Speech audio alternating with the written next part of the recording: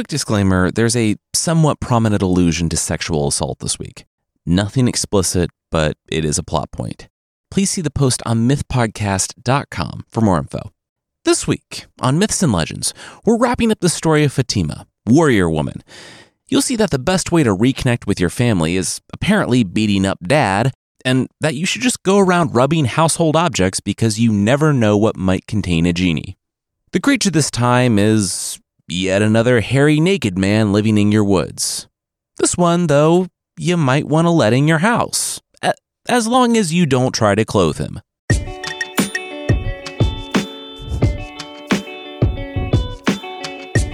This is Myths and Legends, episode 334. The enemy of my enemy is my enemy.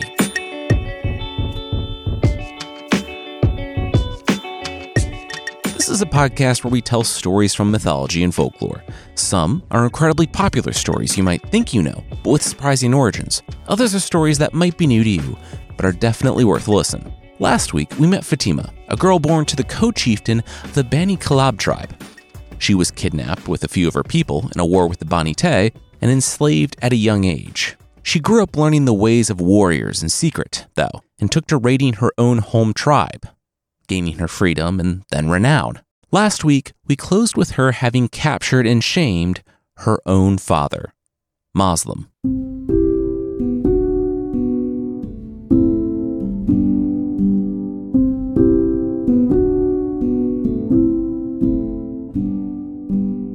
This rules, Muslim, Fatima's father said, and then he spat on the dirt. Oh, that's a tooth.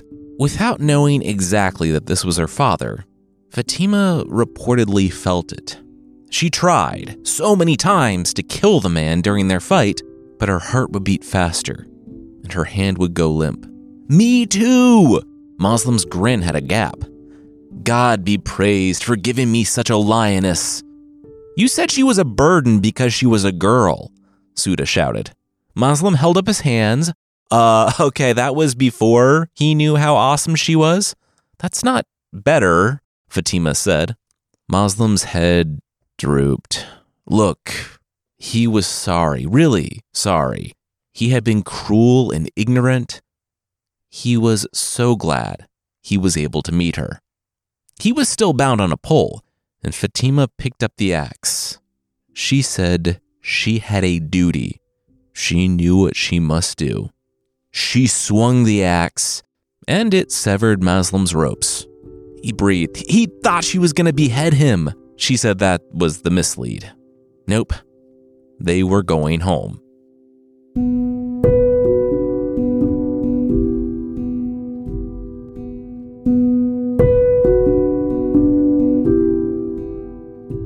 It wasn't 3 days before the bulk of the Bani Te caught up with Fatima and her household. Like one of her grandmothers, she had left in the night to give her time to put distance between the tribe that raised her, while she rode to the tribe that she had been born into. She didn't know what response this would garner from her adoptive tribe, but her fears were confirmed when she saw the warriors on horseback. Ahmed rode out front. Fatima was a traitor. What did the Bani Kalab leaders say to make her do this? Fatima smiled. He's her father. Ahmed's jaw dropped. Aww. He turned his horse around. Everyone, stand down. It's her father. A collective aww went up from the army. And Ahmed said, you know what? He understood her defection. She should go be with her own people, with her family. He understood anyone who wanted to follow her, and if he didn't have loyalty and responsibilities to his tribe, he would follow her too. The time he had spent in her presence had been an honor. Maybe, in the future, their tribes need not be enemies. She nodded back. From that day forward, in our story at least, there were no more attacks between the Bani Kalab and the Bani Te.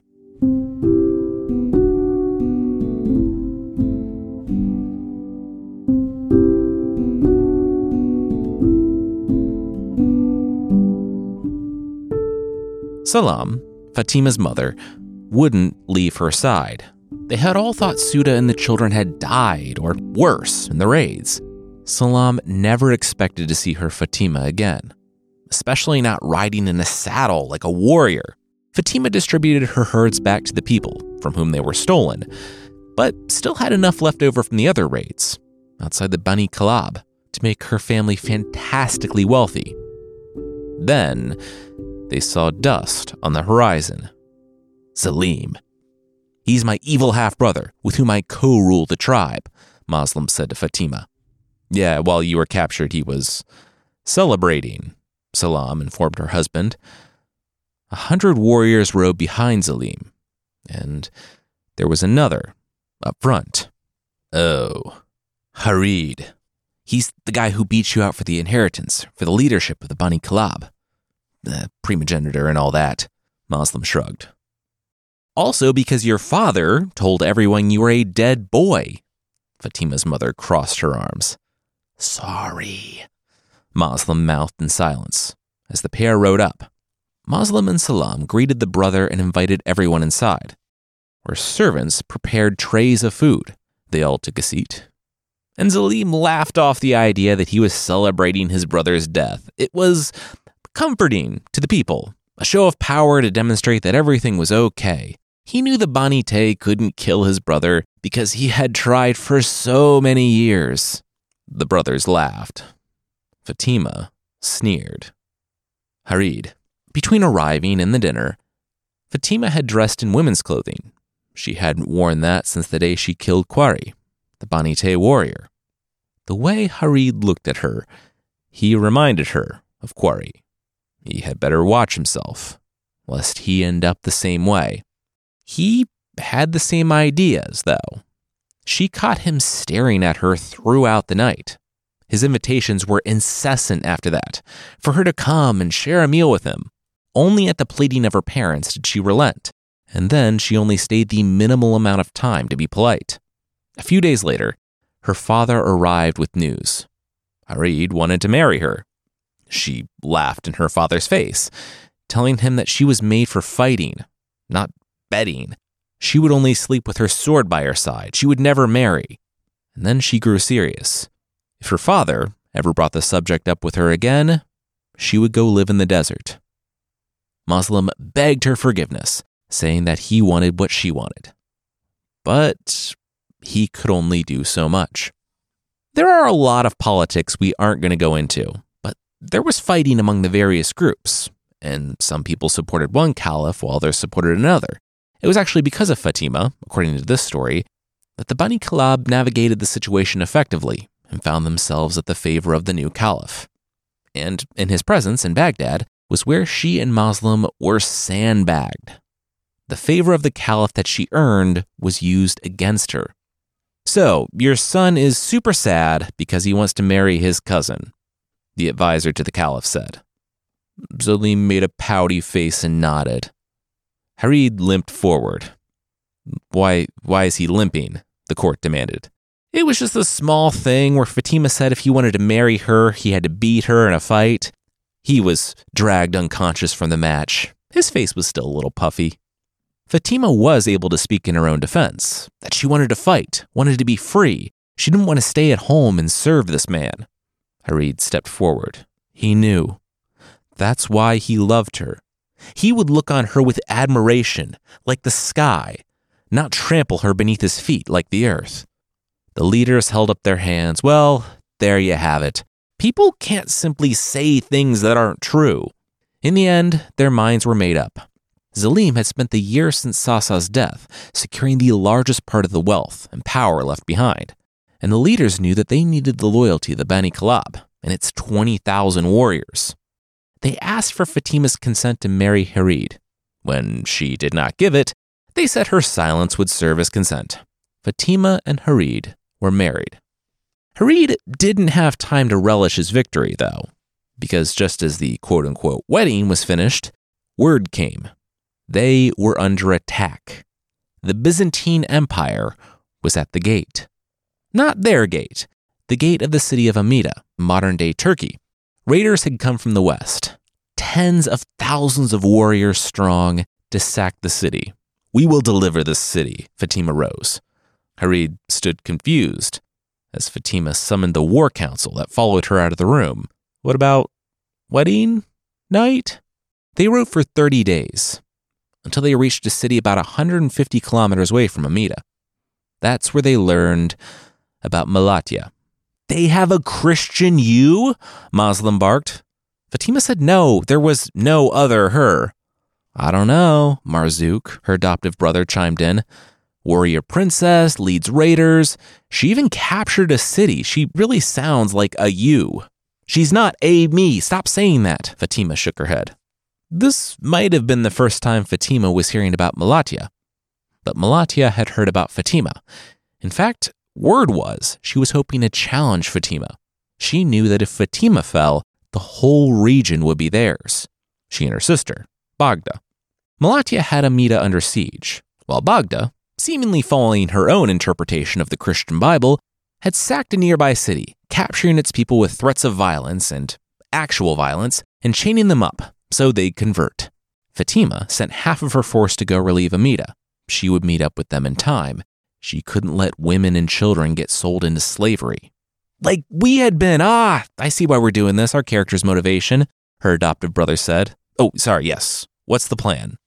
The plan was ride really fast. Through the night. It was super dangerous, but they had to get out ahead of Bagda and her captives. And they managed to. Bagda's scouts didn't spot her, and Fatima tore through not just Bagda, but everyone else.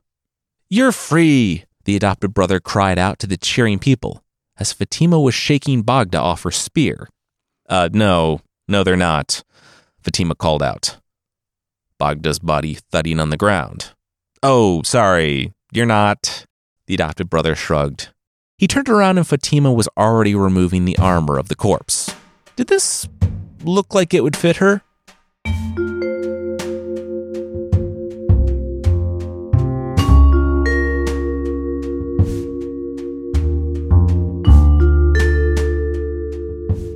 You're late, Bagda, one of the Byzantine warriors said to the woman wearing Bagda's armor and leading Bagda's prisoners. The leader of the warriors looked at Bagda's armor and the blood and the hole. What happened? Fatima's eyes widened behind her helmet. Had a slight weapons malfunction, but everything's perfectly all right now. We're fine. We're all fine here now. Thank you. How are you? The Byzantine soldier stepped back, scanning all the faces he was just now realizing he didn't recognize. He was gonna go get a squad of warriors to escort the prisoners into the city. Fatima's eyes grew wide. Negative. She brought the sword down on the guard. Boring conversation anyway. Marzouk, we're gonna have company. They did, when the rest of the city realized that they weren't the good guys, the ones enslaving people, but the bad guys, freeing people, and attacked. But Fatima and the others had the element of surprise, and the gates were already open. The Byzantines fled. Once the city was secure, Fatima knew they must ride to Amida to relieve the siege. There, she would face Malatya, the Byzantine warrior princess, her doppelganger from the Wait, she's dead? Fatima was stunned to find these smoldering remains of the Byzantine encampment. Abdullah, one of their other commanders, had managed to fight his way inside the city using a small contingent of forces, but he brought with him terrible news. The Byzantines had discovered the source of fresh water the city was using to outlast the siege, and they were in the process of stopping it up. It will be a matter of days until, dying from thirst, the residents would have to throw open the gates. So Abdullah came up with a plan. It was risky, but they had all the citizens of the city bring their oil to the catapults by the wall. They flung the oil out into the enemy's encampment at the same time that they opened the gates, sending a vanguard of archers with flaming arrows, followed by a Helm's Deep-style last stand. And you won? Fatima asked, dismounting. They did. She said that was great, just thematically not what she was expecting. She thought she'd have a big battle and all that with someone equally matched. But it's cool, though. Great. Let's clean up. Hey, honey. Since, the war's over, Harid said, riding up to the woman who was technically his wife. I was thinking that since we're husband and wife and the war's over, you thought, what?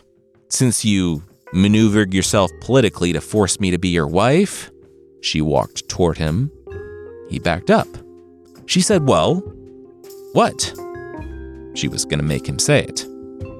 Consummation? Consummation, she said. She kept walking toward him, and he kept backing away from her. More people were watching him now. I saw you over there, Fatima said, practicing this, steeling yourself for it. How did you think it would go? Did you think it would end with you covered in dung? What? Harid asked, as his heel caught a rock, and he flailed backwards into the pile of dung. Fatima walked away with a smirk. Harid ran away, and the surrounding warriors laughed.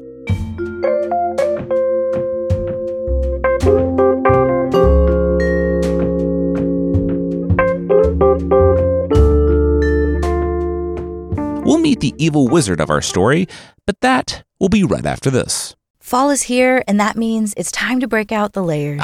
Layering season. It's a favorite, and so is Bombas. Because Bombas makes the season easy with socks, tees, and underwear that not only feel good, they do good as well. True. Every item purchased from Bombas gives essential clothing to someone who needs it. One item purchased equals one item donated. So maybe you check out Bombas for their mission. If that's not enough, I will tell you that Bombas legitimately offers better-made clothing than we've found anywhere else. Personally, I love the fit, the cushion, not too tight, just right, and the fact that my socks from Bombas don't get gross and wet from the day. Maybe that's weird to talk about, but it's true. Breathable cotton, there is a difference. Also, they last. Yeah, I've got new patterns, of course, but then I also have pairs from 8 years ago. They're still going strong. So plush, so smartly made, no toe seams or t-shirt tags, and all with the Bombas 100% happiness guarantee. The only choice to make is what color you're going to wear today, and that feels good. Literally. Go to bombas.com/legends and use code LEGENDS for 20% off your first purchase. That's BOMBAS.com/legends and use code LEGENDS at checkout. These days, audio is the way to go. Hi. I could be driving or working out, grocery shopping or making dinner. It doesn't matter. It's more fun, more entertaining with Audible. Audible lets you enjoy and discover a full range of audio entertainment, all in one single handy app. There's always something that grabs my attention too. Either more of what I love or something new I discovered. As far as storytelling goes, Audible is right up your alley. Oh yeah. You can dive into an audiobook from any number of genres or get into thousands of podcasts, theatrical performances, comedy, maybe even an Audible original from renowned experts or top celebrities. It's all there at your fingertips. Including The Fellowship of the Ring by J.R.R. Tolkien. That, yes, was my chosen title this month to keep as an Audible member. I could have picked the latest bestseller or a new release, but this title, this version read by Andy Serkis, Gollum himself, is amazing. So now my son and I have been listening to it on the way home from school. It is awesome. Takes you from the traffic jam to the Shire as soon as you hit play. It's like another world. Plus, Audible members get full access to a growing selection of included titles, so you can download or stream those all you want. Right now, new members can try Audible free for 30 days. Just visit audible.com/legends or text LEGENDS to 500-500. That's audible.com/legends or text LEGENDS to 500-500.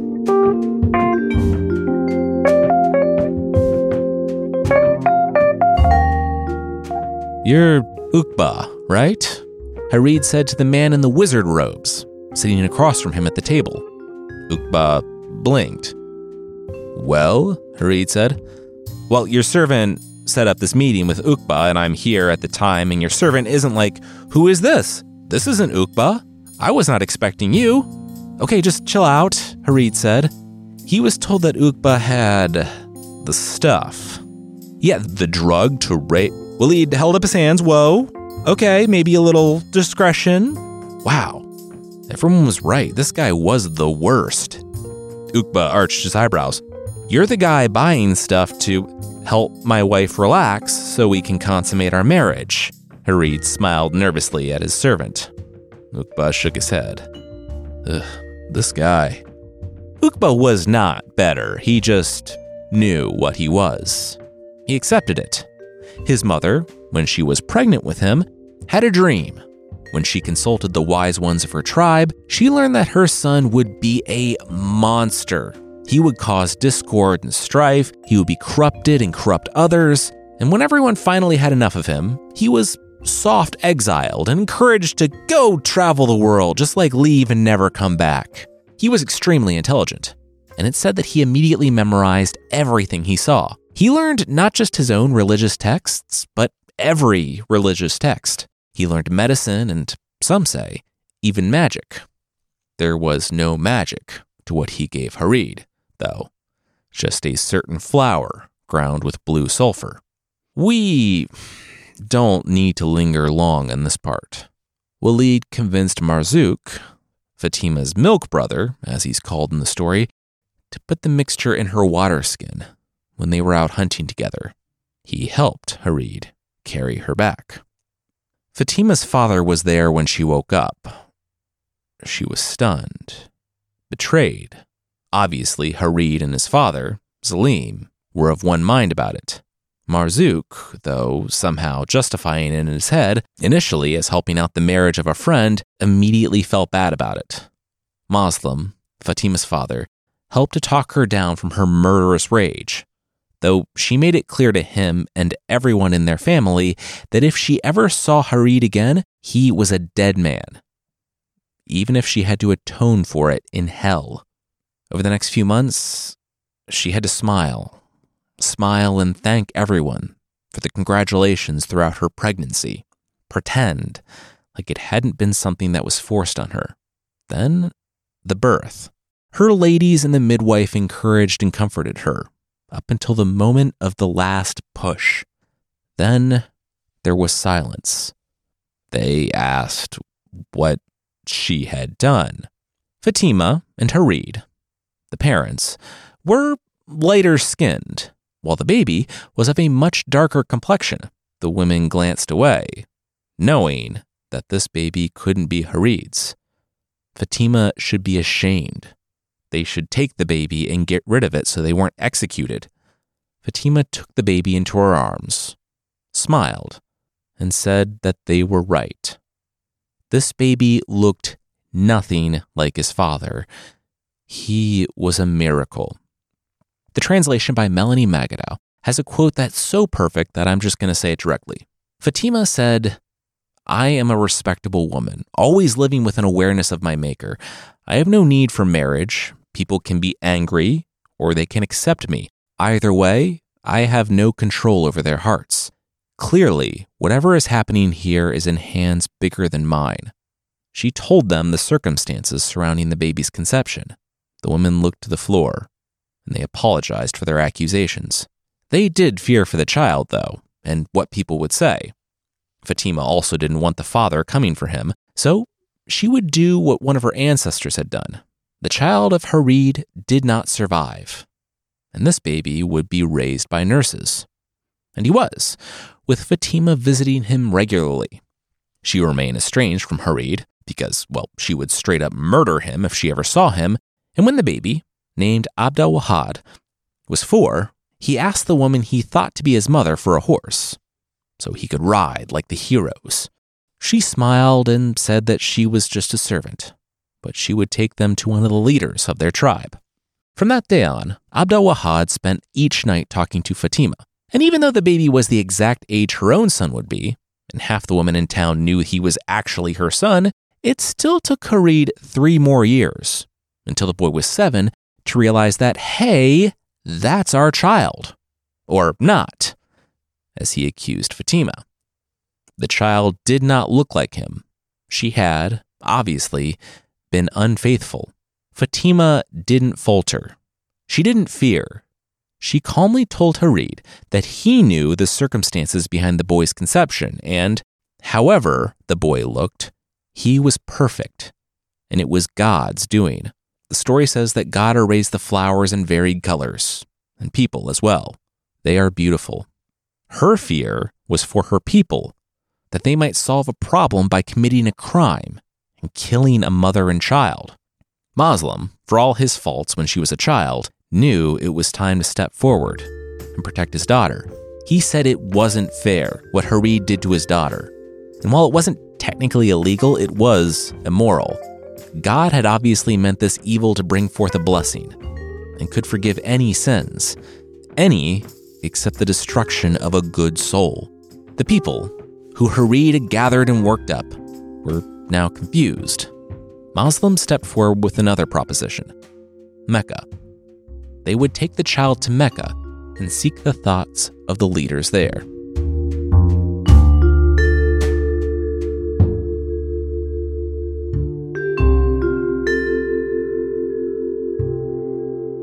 They made it to Mecca, and after searching around for someone to take their case, one of the legal scholars there, Jafar, had a perfectly reasonable medical explanation for how the child ended up with a different skin color than his parents. He explained this to nearly everyone's satisfaction, and the child was accepted into the Bani Kalab tribe. They decided to let this issue rest and not talk about it anymore. Well, most of them did. Salim and his son, the boy's father, were still incensed. They believed Jafar's explanation, but they were more embarrassed than anything. So they said there was no way that they would abide by this ruling. So they went to jail, or they were about to, when Uqba bartered the caliph for their release. "Hey, this is the guy that helped me seduce Fatima," Harid pointed at Uqba. Salim grimaced. "Oh, is that what we're calling it?" Uqba said that Harid and his father, they would never be taken seriously in these lands now. Uqba said he had an ongoing conversation with the Byzantines. Salim had a private guard, right? The men said, yeah. What was he getting at? Uqba said that if they took their guard and captured the 50 or so people outside on the road between there and Constantinople, they would make a great gift to the emperor when they defected. The men looked at each other and then back to Uqba. Defected? Uqba said it was simple. They could stay here and be laughed at, or they could take their talents to Turkey. Is it called Turkey yet? Salim cocked a brow. Uqba sighed. Look, they can sit here and quibble about points like how it won't be called Turkey for 1,000 years, or how they would be betraying literally everything about who they were. They could keep doing that. Then Uqba looked to Harid. Or he could wait for his wife and son to come murder him. He didn't care. Uqba really didn't. He only wanted to cause chaos and uncertainty because, one, it was fun and he liked it, and two, when people were uncertain, they turned to unlikely sources for comfort. They turned to him. So that's how Salim and Harid defected to the Byzantines. There was a problem, though. Among the group of people they waylaid and kidnapped was the son of one of their chieftains, Abdullah. Fatima, not really caring that her husband had defected, couldn't let the aggression against her hurt another. She vowed to go to Constantinople and get the kid back. Oh my gosh, yes, Byzantine Emperor Leo said. Fatima blinked. What? Yeah, I don't want to steal people's kids. That's straight up evil. Besides, it's not like I kidnapped him. That was that weird guy and his son that live out on the hills over there. Emperor Leo pointed. Fatima said she was expecting a lot more pushback here. Okay, wow. Yeah, that will be the hallmark of the interactions in the story, which will oscillate wildly between civil understanding and extreme violence. Emperor Leo reclined. Hey, he had heard she was great at fighting. While she was there, did she want to fight some of his guys? For fun? She did, and it was fun. She also rescued the Byzantine Empire from the King of Portugal, which just goes to show that the enemy of your enemy can still be your enemy. She stepped up and challenged the King of Portugal to a duel for the fate of the empire, won, and then walked away. She rescued Abdullah's kid, was briefly waylaid and almost killed on the way home by Harid and Salim, but saved when a grandson of the emperor who would never see the throne was praying and got a warning that Fatima needed his help. He saved her when she was doing a last stand thing, and Harid and Salim were exiled from the Byzantines as well. Fatima arrived back home and began training her son.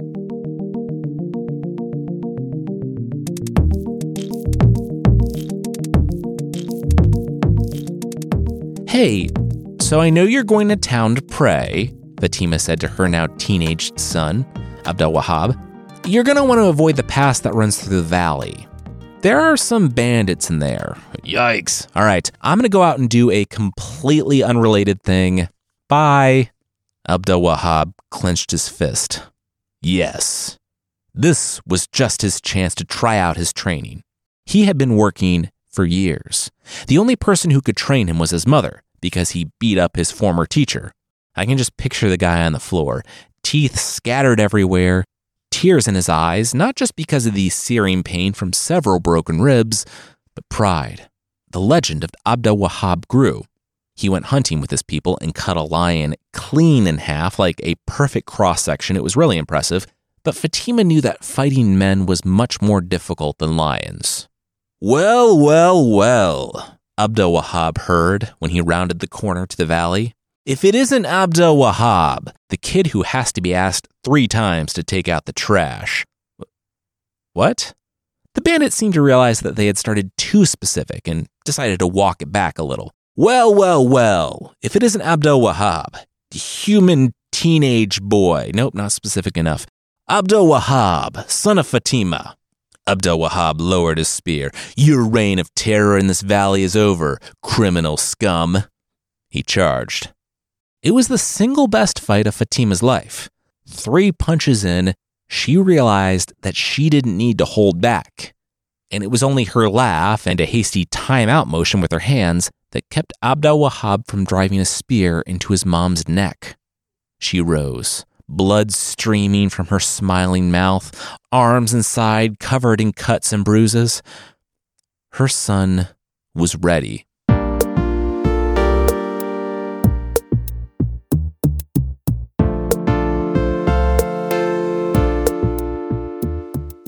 Uqba narrowed his eyes. How did this kid know all that? Ubayd smiled. He was just smart, he guessed. He wasn't. He was. What other people learned in a month, he could learn in a day. That's why Uqba selected him. But now, this kid was too smart. Ubayd was too smart because he did the early Middle Ages equivalent of stealing the teacher's answer book. When he learned a rare book that contained all of his teacher's knowledge was in the possession of one of his teacher's students, he did like a Bugs Bunny thing, where he dressed up as a beautiful lady to beguile the student and steal the book. It worked. He got the book, and he got himself sent to the front lines of the war with the Byzantines, because Uqba feared his knowledge. It was at Uqba's insistence to the man's father, a higher-up in the tribe of the Bani Sulam, that he joined the battle. Ubayd was smart. He was. He was so smart, he knew all the dangers of a battlefield.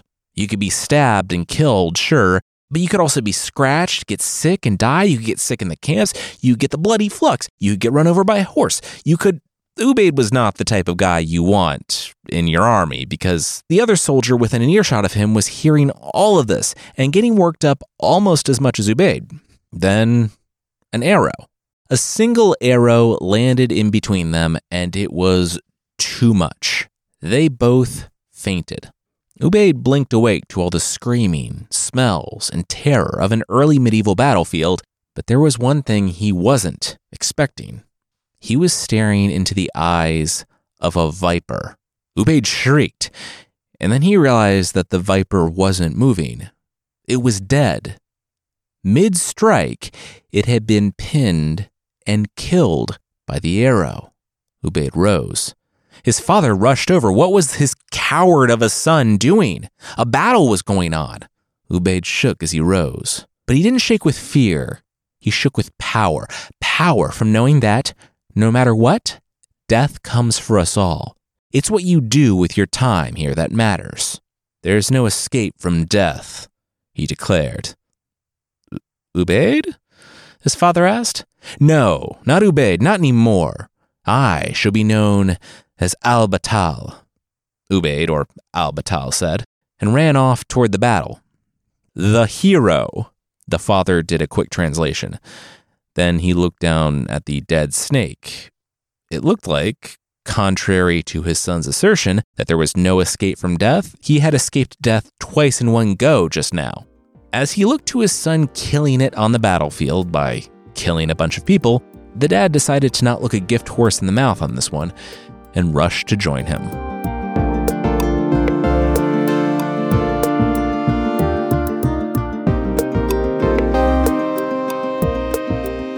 True to his new name, Al-Batal was the hero that day, and he distinguished himself to the point where Fatima and Abd al-Wahhab took notice.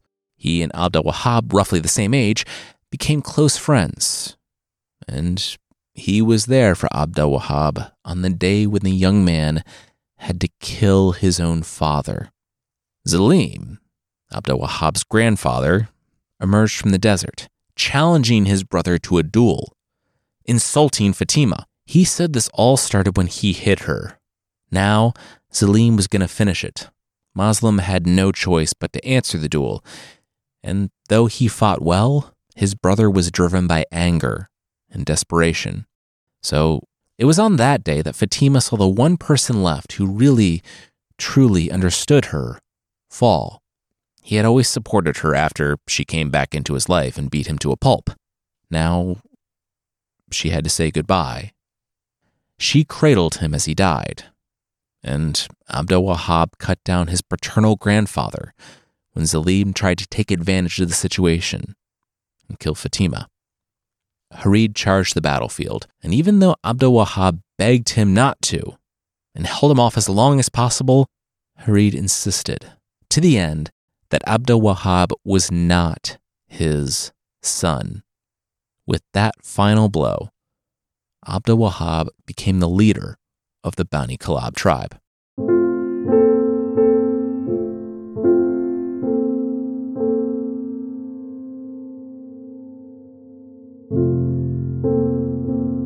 We'll see the two young men make a startling discovery, but that will, once again, be right after this.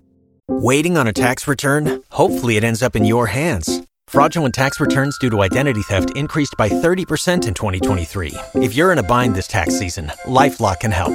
Our U.S.-based restoration specialists are experts dedicated to helping solve your identity theft issues. And all LifeLock plans are backed by the $1 Million Protection Package. So we'll reimburse you up to the limits of your plan if you lose money due to identity theft.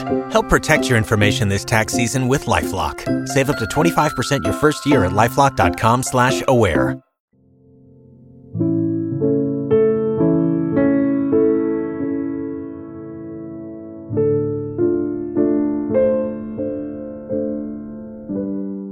See? Secret Christian! Al-Batal gestured to the tiny church underneath Uqba's quarters. A tiny church. Little porthole stained glass, tiny chalices, single-seat pews. It was as adorable as it was heretical. Real quickly, Uqba, the advisor to one of the tribes, was playing both sides in the conflict. Well, pretty much all conflicts.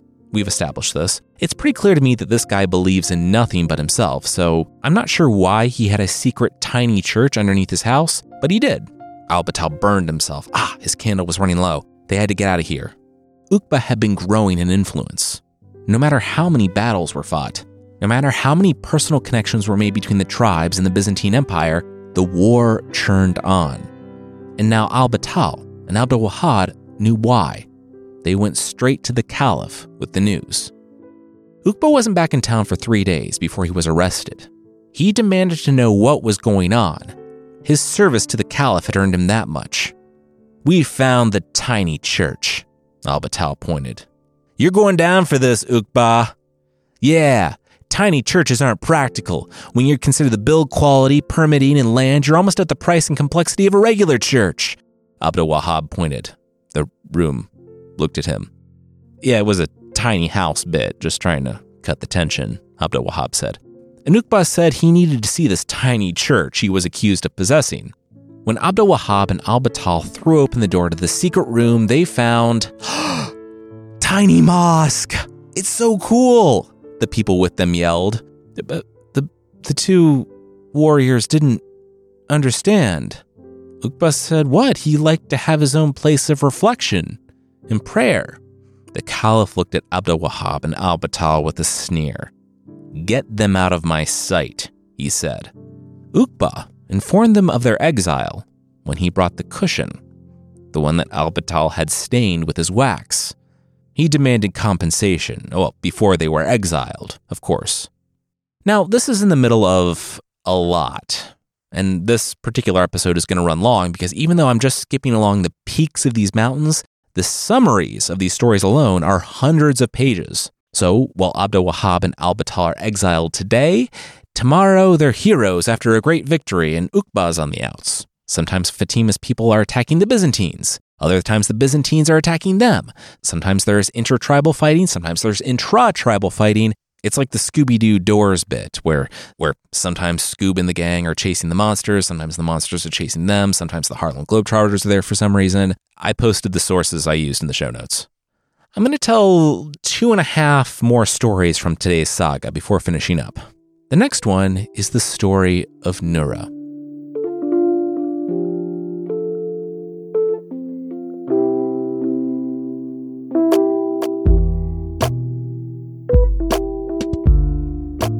Abdul-Wahhab and al-Battal dangled from the walls of the Castle of Blood, the castle of a lesser Byzantine king. They had moved through a forest populated by lions and snakes. They took those lion skins and covered boats to ford the moat. Now they were watching, women's wrestling. Is that like a euphemism for something? Abdul-Wahhab said, trying to swing over to see. Al-Battal was rooted. He knew they were here to assassinate some guys, but could they just take a minute here? Don't be gross, Abdul-Wahhab said. Then he heard you ever hear about this Al-Battal guy from inside the keep? Al-Battal looked over to Abdul-Wahhab. What? Nura, the princess, said, yeah. She saw a picture of him up in one of the churches, as a warning. He was not bad looking. She said she wished she could meet him. One of her ladies laughed. Oh, she had a crush. Nura laughed. Oh, yeah, Al-Battal, come join us wrestling. Don't, Abdul-Wahhab said, but Al-Battal was already through the window. The women were surprised and excited. Al-Battal introduced himself. Before they say it, yes, he was better looking than his picture. The women laughed playfully. He noticed that some of them were wrestling. Oh no, did he have anything he needed to worry about from such fearsome warriors? Abdul-Wahhab rolled his eyes from outside. 2 women tackled Al-Battal, and they actually wrestled for a bit before Al-Battal cried for help from his men. The 6 other guys clambered into the room to wrestle. The 2 groups got along well. Very well. So well that they started to kind of couple up a little bit. Then things got weird. The women asked if they could tie the men up.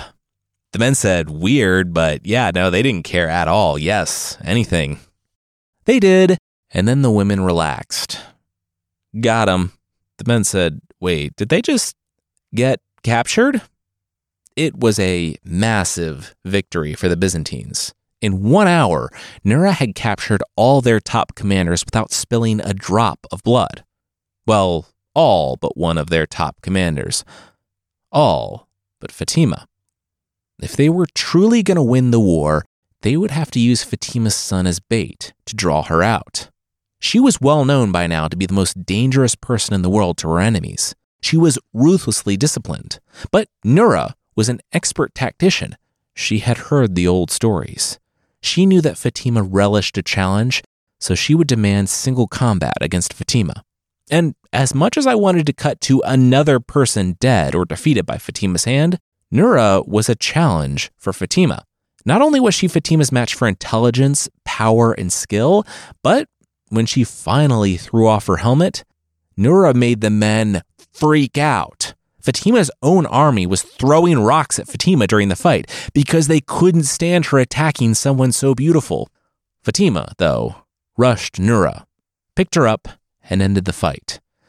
And the rest of the Byzantines broke and ran back to the safety of the Castle of Blood.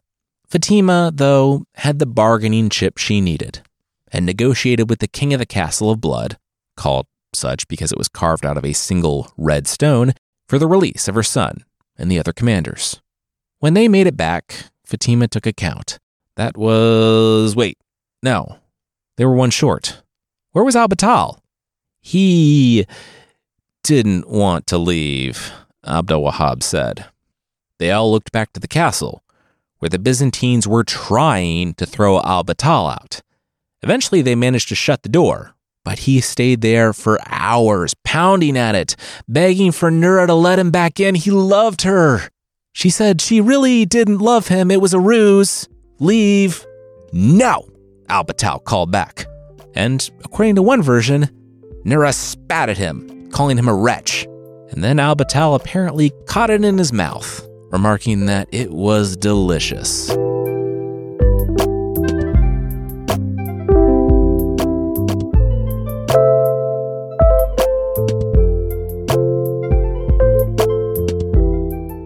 The hero, al-Batal, is dead, the people said in modern-day Egypt. Call that priest that was just here. Al-Batal had been hunting Uqba, his former teacher, and the bane of both their people and the Byzantines, for decades. He had actually married Nura after they captured her, and there were dozens of pages of guys catching and fumbling her, but he got her. And after she tried to poison him at their wedding, they were married. Now, though, he was dead. He had taken ill. The hero died a quiet death. His final quest unfulfilled. Wait, what did you say his name was? Uqba, the priest, looked at the body. Then his eyes widened. Wait! Al-Batal sprang up from the dead for the man who was supposed to pray over him. But Uqba bolted before he got close. The chase resumed. Uqba got away that time because he built automatons to stand guard over a tunnel's entrance. By the time al-Batal defeated them, Uqba was in the wind. Uqba would bribe guards. He would ingratiate himself in unknown lands, inciting rulers and people alike. The world was a big, disconnected place back then, and Uqba was a polymath who understood a dozen languages. So, with near limitless places to run, it looked like Uqba would be free forever. But 3 years later, there was a rumor of Uqba receiving sanctuary from a monk in Baghdad, then escaping the city, posing as a man suffering with smallpox when he felt the net closing in on him. Finally, al-Batal followed him to Constantinople again, where they were both detained. Their execution was delayed, though, because Constantinople was under attack. Again. When Fatima and her tribes learned that both Uqba and al-Batal had been captured, they rushed to rescue one and execute the other. The two were freed, but not without heavy costs, and a 4-year peace was negotiated between the two groups. Uqba, having finally run out of people to trick, and after his greatest defeat, prolonged peace in the area, was executed, but not before saying, "I have no regrets in my heart. I have seen blood flow on both sides," which I can only imagine was an attempt to rope someone else in to incite a backlash, from which he could hopefully exploit the chaos to escape, with people pointing out that he wasn't going to take the route of tragic martyr. He incited most of that conflict, but they didn't do it. Him finally in their grasp, they executed him. And the heroes went home from Constantinople. Their trip, though, brought them through a mountain pass, and more dangers when another king from the west, a man known as Hermes, a king from the islands, I'm assuming that's somewhere in the Mediterranean, attacked them and Constantinople. Fatima and Abdul Wahab fled into a cave, where they were snowed in. And this looked like the end of Fatima, until they found, at the back of the cave, a passage to a dead guy in a bed, a student of Ptolemy, a first century, everything, scientist, mathematician, all that. The student had been there for hundreds of years, but he had a dream in his time and prepared for Fatima and the others. He made a jar of imperishable food, and as that began to dwindle for the survivors, they talked about what they would do if they escaped the cave. Fatima and Abdul Wahab said they would go on the Hajj every year. Other warriors said they would give to charity. Others said that they would fight harder. Then Fatima realized something. They had been in this cave for a month and hadn't suffocated. There was a way out. Following Minecraft rules, she broke the bed to harvest the parts to make a ladder to climb up when she saw something inside the bed. A tablet. It explained what I mentioned just a moment ago, that this guy was a student. He saw them coming. Also, rub the tablet. Real quickly, if you ever find yourself in an Arabic folktale or legend, rub everything. Lamps, of course, but rings, even tablets. Because when they did, a genie appeared. Then they were freed. Reading the attack from King Hermes as treachery, they transported themselves via genie to the heart of Constantinople, used the genie to rain down fire and stones, and finally, after decades of back and forth and constant war, they came away victorious. Constantinople was theirs. Fatima and Abdul Wahab made good on their promise and made the Hajj every year, though one year, Fatima took ill. Advanced in years, she was ushered to a city where, her son holding her hand, she died a legend. Abdul-Wahab was beside himself with grief and followed her to the grave not long after. As a very brief epilogue, al-Battal was the last of his generation and was there when not just Constantinople was retaken, but Amira and the other cities, wiping out all the gains of Fatima's lifetime. It's said that he wept day and night until he died, seeing the futility of war and conquest.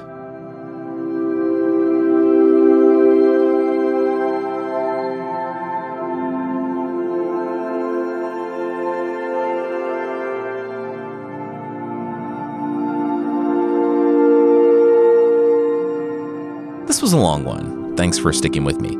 It could have been 3 episodes, but I don't really like to do that anymore, and the bulk of what we skipped over was kind of a lot more of the same. With friends becoming enemies, enemies becoming friends, Uqba keeps pulling the Joker and either escaping from captivity or disappearing. If you're interested, I posted some sources.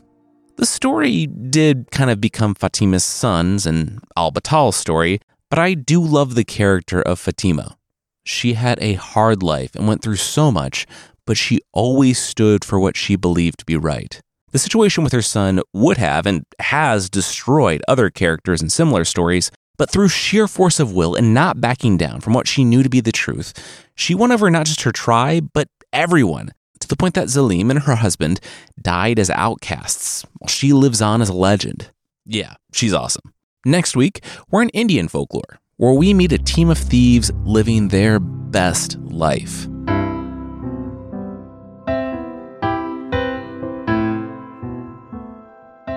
The creature this week is the Grugach, that hairy, naked man from Irish and Scottish folklore. Grugach apparently comes from an ancient Irish word, meaning hairy. And it's the one time that I encourage you, if you meet a hairy, naked man offering to help you out with your work, actually you should take them up on their offer. They are famously hard workers and might literally work themselves to death for you. You should not encourage this, but they'll do it. One time, in Ballycastle, Ireland, the Grugach would thresh whatever wheat the farmer left in the granary each night, with the farmer leaving a set number of sheaves. Well, one night, the farmer accidentally just left the flail on top of a stack, not separating out what he wanted done. He found the Grugach dead from exhaustion the following morning, the Grugach thinking he had to do it all in one night. He buried the poor, naked monster with honor, and it's said that he mourned him long after, probably because he had to do all his own work from then on out. I haven't been able to find info on this, but apparently sometimes they're depicted as soft, large-headed creatures without bones, and they just roll down hillsides like a beanbag with a head. I'm not sure how they exist or what they do, but if you see it rolling at you, you probably want to get out of the way. One farmer's daughter, pitying the creature's nakedness and also probably tired of the creature's nakedness, made it a shirt. Like in Harry Potter, giving clothes to the fairy people was considered a way of dismissing them, and the Grugach left the farm, emotionally hurt and weeping, wearing only a shirt, like a scorned, hairy Donald Duck.